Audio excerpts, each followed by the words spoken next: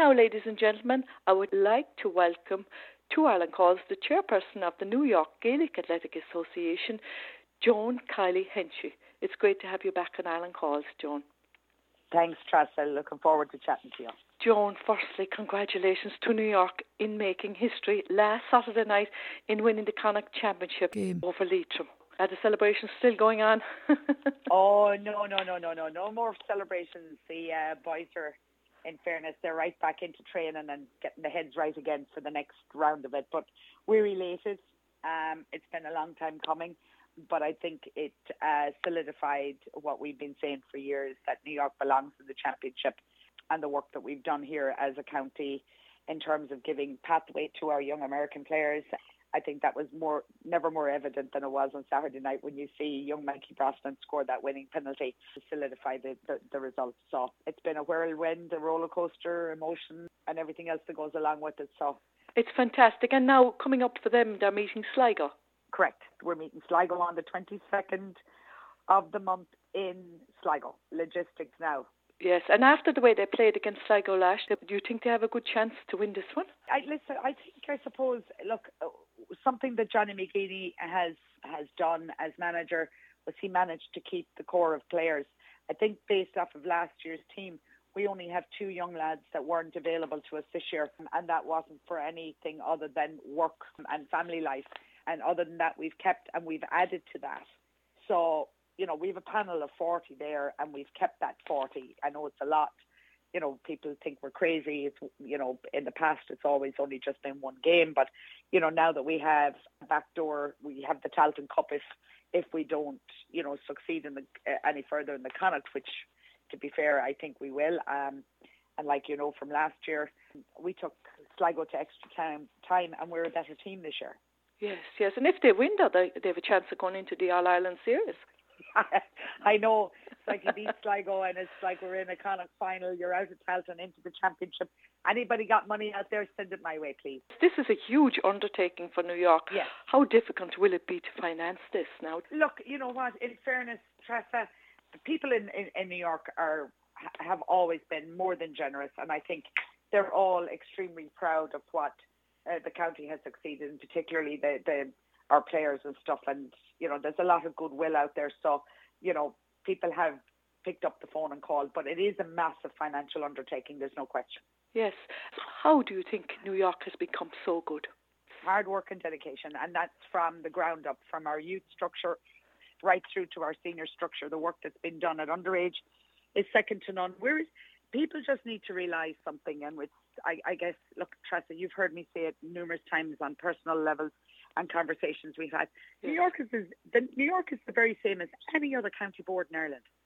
It's the very same. We do the same. Okay, fine. We don't have the accolades, the Kerrys and the Dublins and the Kilkennys and the Tipperaries and everybody else has and stuff.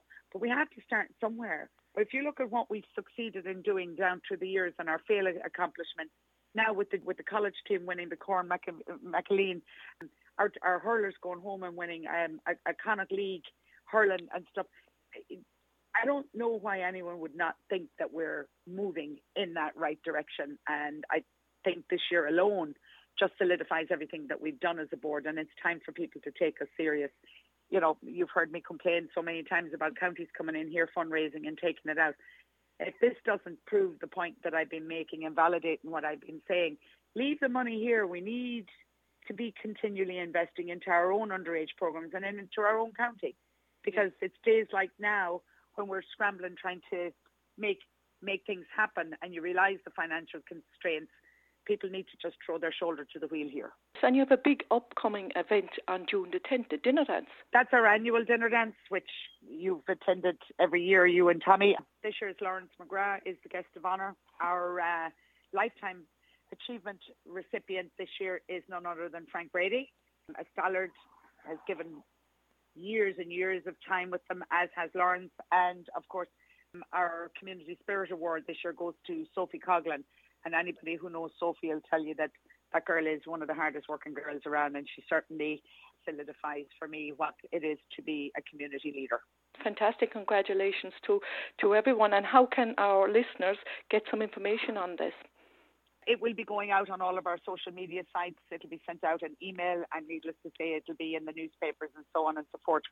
And that is June 10th in Dunwoody's, the Fairways here in Yonkers. And I believe it's 7 to 12.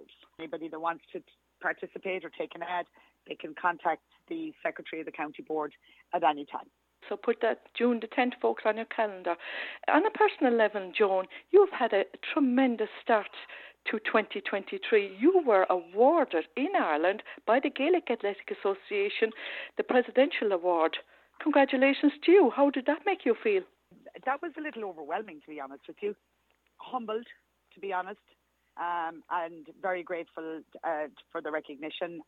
Everybody that got that award that night were female, which is really, really good, and it just shows the diversity within our organisation. But as I said, that award, I accepted that award, belongs to all the ladies and all the hard-working women in this county, and particularly our young players, our young female players as well. And it's nice to be able to accept that in their name.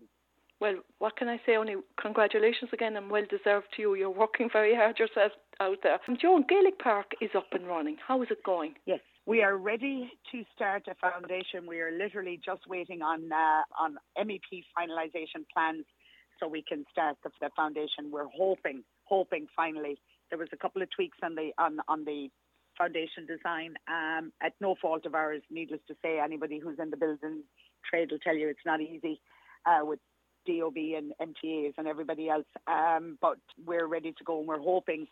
We're just waiting. The engineer's on vacation, of course he is. And as soon as he's back, we're ready to go. The company that's doing the foundation is literally just waiting for the go-ahead. That's wonderful news. So once we get the foundation done, the shop drawings are already in for the steel structure, and once the foundation goes in, then nothing will stop us then. And also Gaelic Park, and the season is opened. The hurling, football, camogie. Hurling, football, camogie, underage, everything.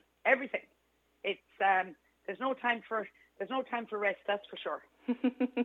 We were back down there at Trust. I don't know if your listeners know, but on Saturday night, I left Gaelic Park roughly at 10 o'clock or maybe a little after, and we were back in there at 5:15 on Sunday morning for a dawn mass that Father Brendan did at 6 a.m. Right. And literally that is literally how busy we are. It's just you come out, and you would not have known walking into the park that there was 5,500 people there a few hours beforehand. I know, it was just amazing. It was great to see it full again.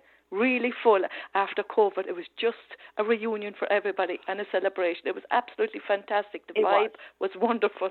The excitement is second to none, I have to say. And like I said, I think the people here that know how hard our coaches work and our underage structure works, and how hard our own senior clubs work, be it ladies, be it men's, be it camogie, whatever it is, everybody works so hard, and it just really highlighted the work that New York does in general across the board. And it's nice to get the recognition from outside of New York, and people really realizing that, listen, we belong. This is my slogan. This is my thing. We belong. Definitely. Any message for our listening audience all over the world? Yes, if you're in New York, please come to Gaelic Park. And if anybody wants to help us out and help us fundraise and help us with the funding for getting our teams back to Ireland, this year alone, I think we have 7 trips to Ireland. We have 3 Fela teams, we have a U17, we have a camogie team going home. The only way our children can compete at a higher level is to compete against their counterparts in Ireland. And it's vital that we continue to support those programs. We also have a junior team going home to the Junior All-Ireland Championship Series. And then our seniors, obviously, next week in the Connaught. And then where we go from there, we don't know if we're in the Talton or the All-Ireland Series until after that game. Yes. Joan, thank you very much for chatting with me on Ireland Calls, and best of luck to New York. New York aboo, Tressa. Definitely. Thank you, Joan. Cheers, honey. Thank you.